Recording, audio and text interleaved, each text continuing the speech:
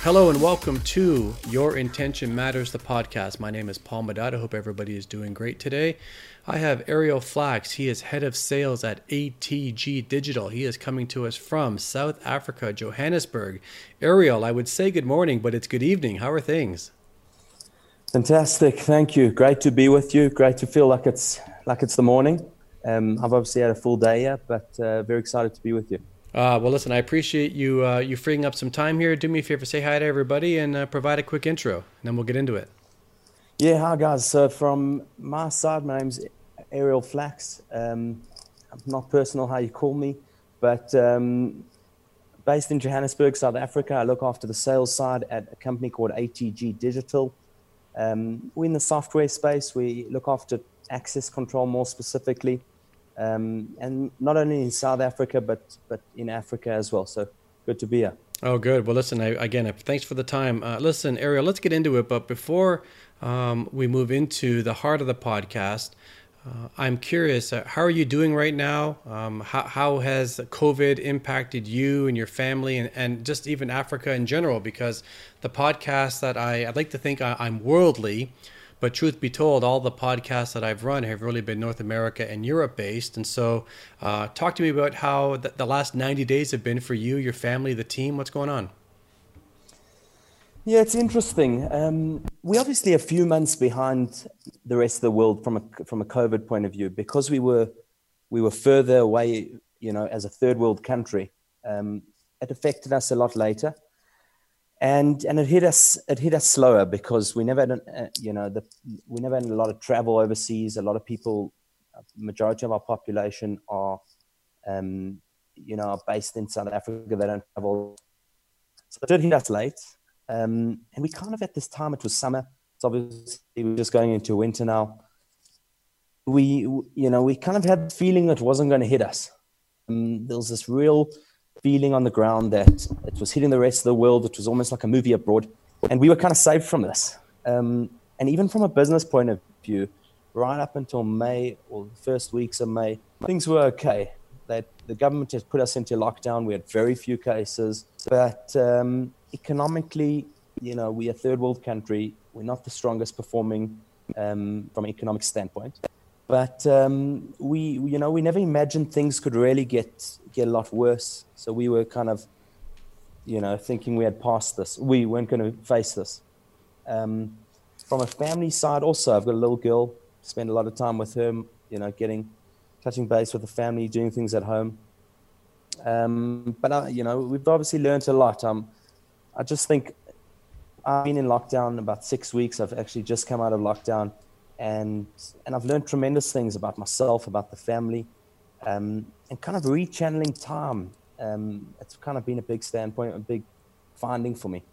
It's so funny that you say that the mindset was maybe immunity to this before it actually hit. And I live in Canada, which is a first world country, and I live in Toronto, which is a pretty good sized city. And my wife's a nurse. And I remember when this was coming down the pipe, and I'm watching CNN, and you hear about this, but it was over in Asia, and it's over in Europe, and I'm thinking, that's over there, it's fine. Like, it's not fine, but it's like it's not here.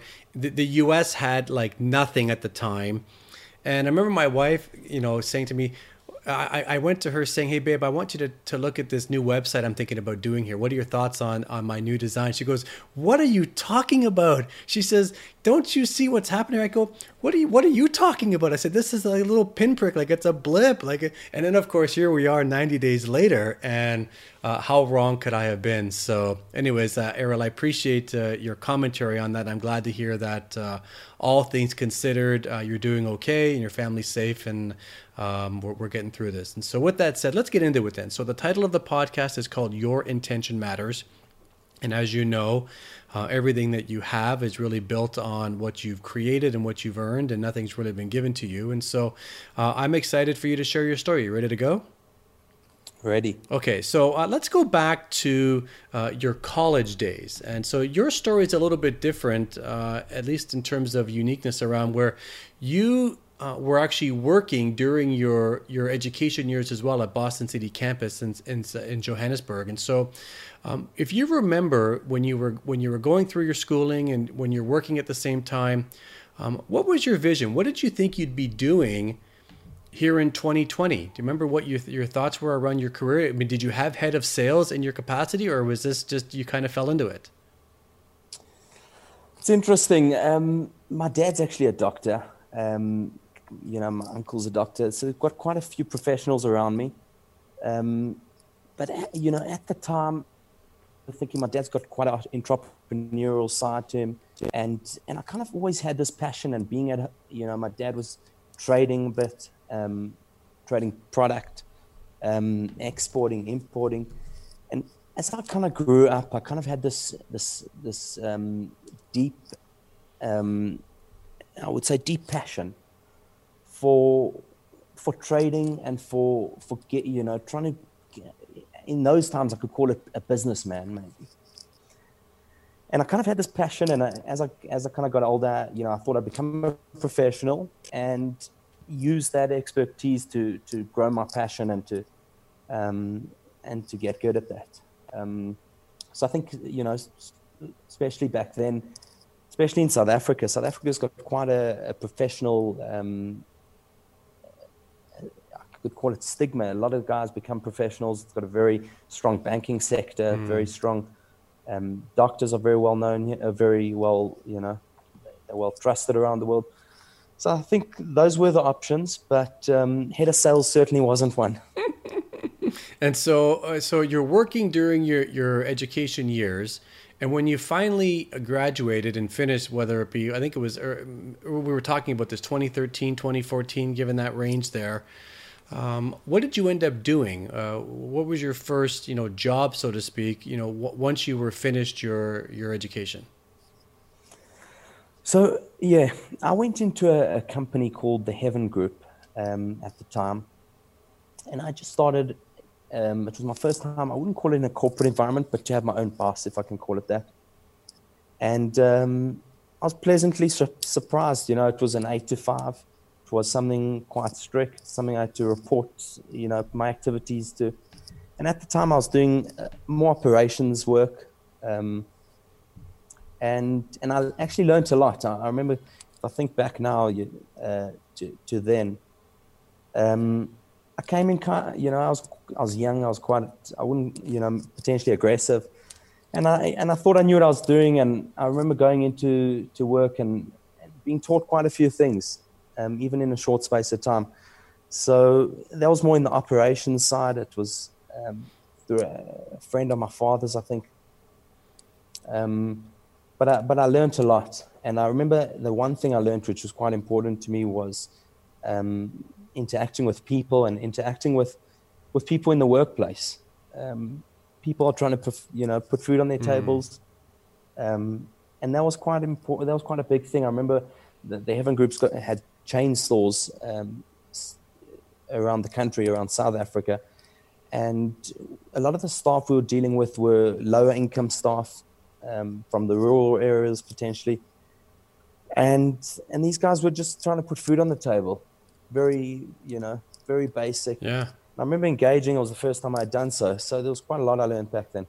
So Ariel, how did you transition into sales? Because as you mentioned, head of sales wasn't really in your scope, and I imagine through your elementary school years, and I have a 6-year-old daughter, and before the first day of school every year we have this little sign that we create. I'm going into senior kindergarten or grade 1, and I want to be a blank when I grow up.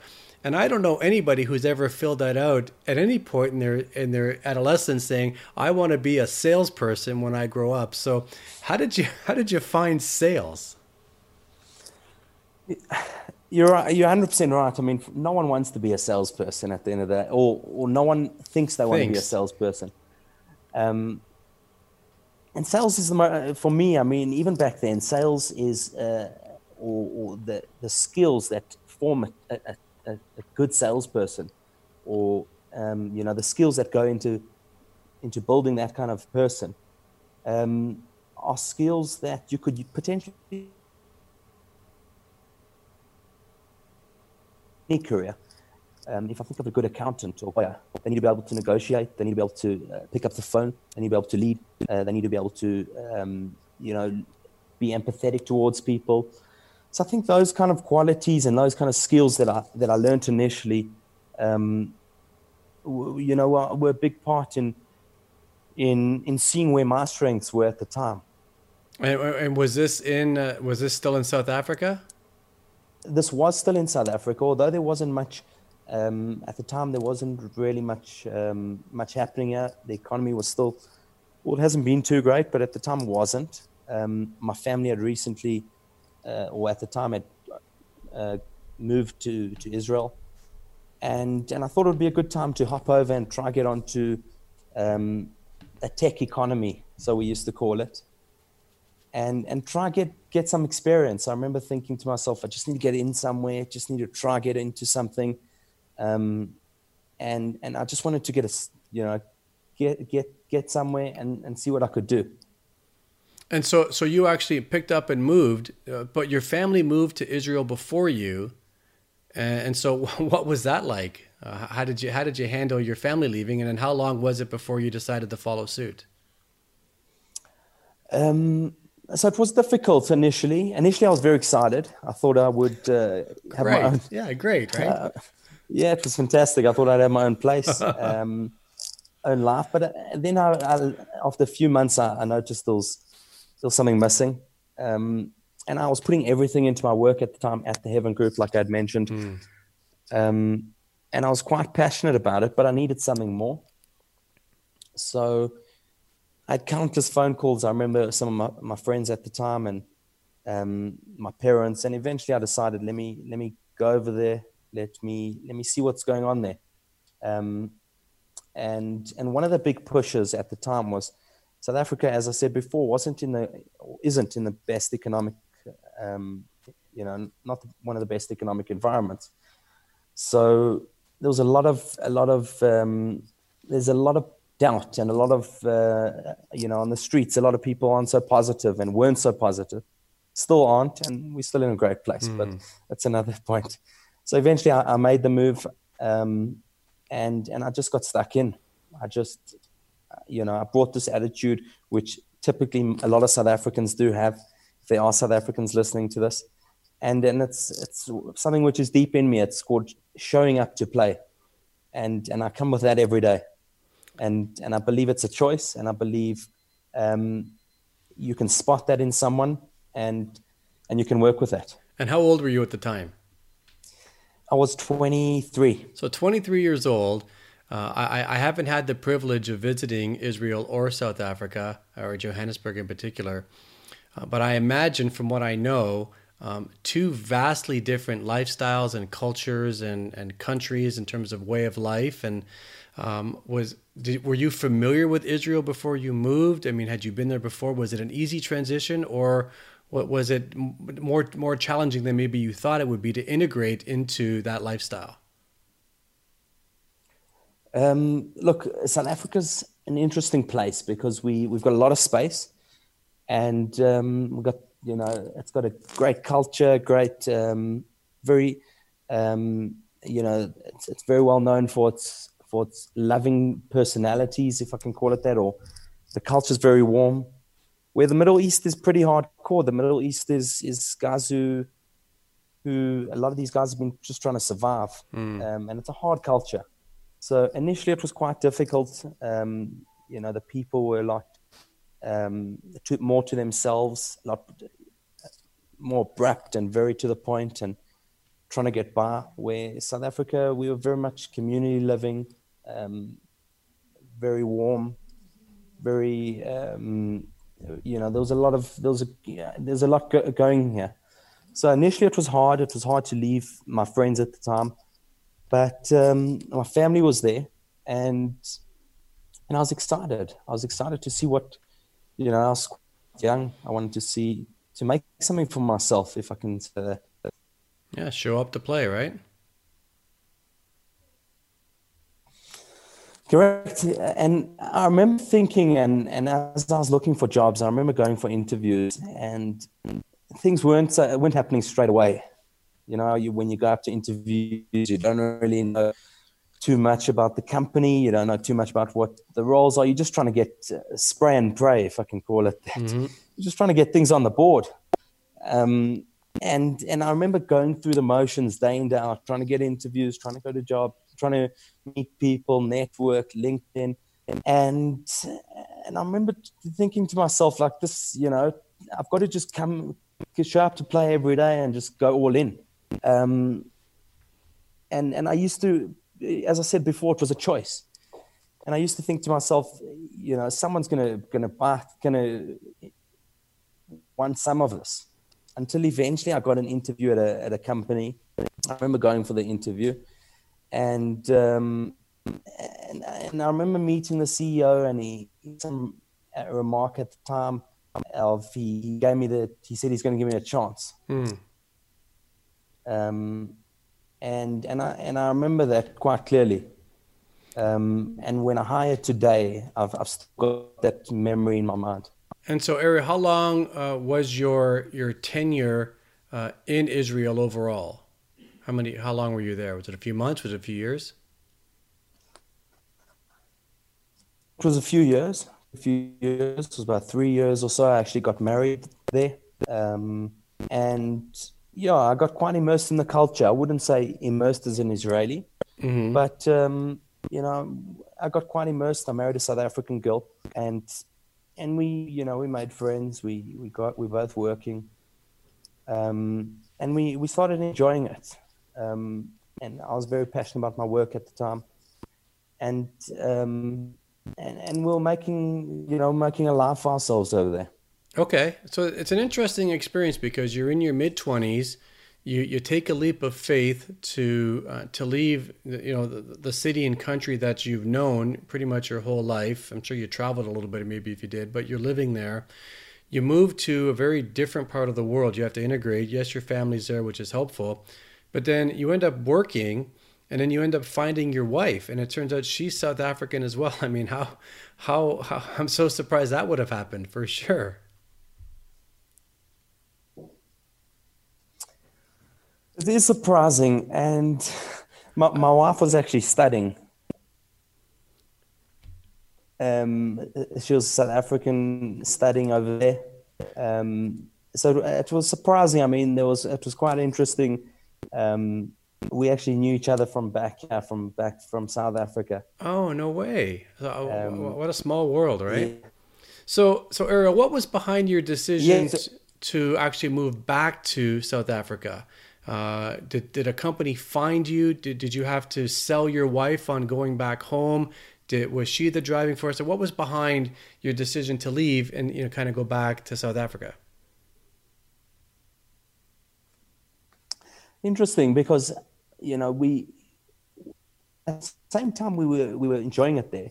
There was something also missing. My wife's family was here. We both enjoyed South Africa, and I wasn't part of, if I could say, my family were there, but I wasn't, you know, I'd moved on.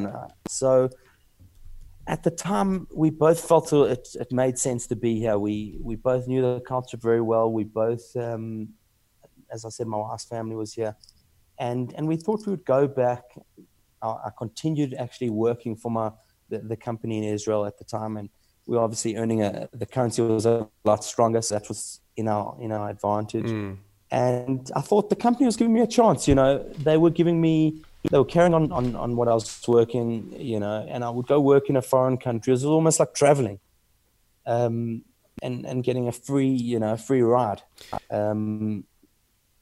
Yeah. When you moved back, did you already have a job, or did you come back and then have to source a job? So I came back with the job from Israel. Okay. The company had allowed me there was an EVP sales at the time. And I sat with him. My numbers were quite good. And I was very consistent. He knew I was there every day, and he knew I had the company's back. And I just, you know, I decided to take a chance because I still had the job. So the company moves you back, you know, great vote of confidence in you and an investment in time and obviously money as well to do that. Talk to me about your decision to move on from them. Did your current company find you? Did you raise your hand? What was it like to actually leave after a pretty good relationship? Also, very interesting because I was obviously in the SaaS world in Israel. The company, I was in a SaaS environment. There was a lot we were learning around, leads and opportunities and pipeline and CRMs, which South Africa wasn't doing. South Africa was very behind. Guys were still using Excel spreadsheets in big blue chip organizations. So I thought to myself, I'm working at night. I'm working American hours. I'm working, pretty much through the night. I thought to myself, let me try to do something in the day, just to keep me busy and see what I can create here, because the job from Israel won't last forever. At the time, they were looking at selling, they were looking at raising a round, also, bit of both. And I thought, let me try build something. And I started reaching out to companies to essentially be an outsourced SDR. They never knew it at the time. It was a lot higher, sold it as a higher level, basically creating opportunities for companies and selling them opportunities. And I decided to do that. And that's kind of how I got into my current role. Well, that's a pretty incredible story at really a pretty young age in terms of your life and also your career, to have that much experience in two vastly different parts of the world. And what was the motto that you said? Was it show up to play? Is that what you'd said? Or I want to make sure I get it right. You've got it right. You've got it right. It was exactly that. I mean, look, there was a very old sales team, or not old, but very old school sales team in this new company that I was kind of consulting to. And they're very old school. The guys and the girls would get into their vehicle. They would go see their customers face to face. They would take notes on a piece of paper, and then they would send quotations and do the usual. But there was no real understanding and transparency from the director's point of views, from the shareholders. There was no real understanding of what they're actually getting up to. And I came in there with the attitude of not really a thought leader, but that I knew something that these guys never knew. And I'd seen something and done something that these guys hadn't seen. And I came with that attitude. I came,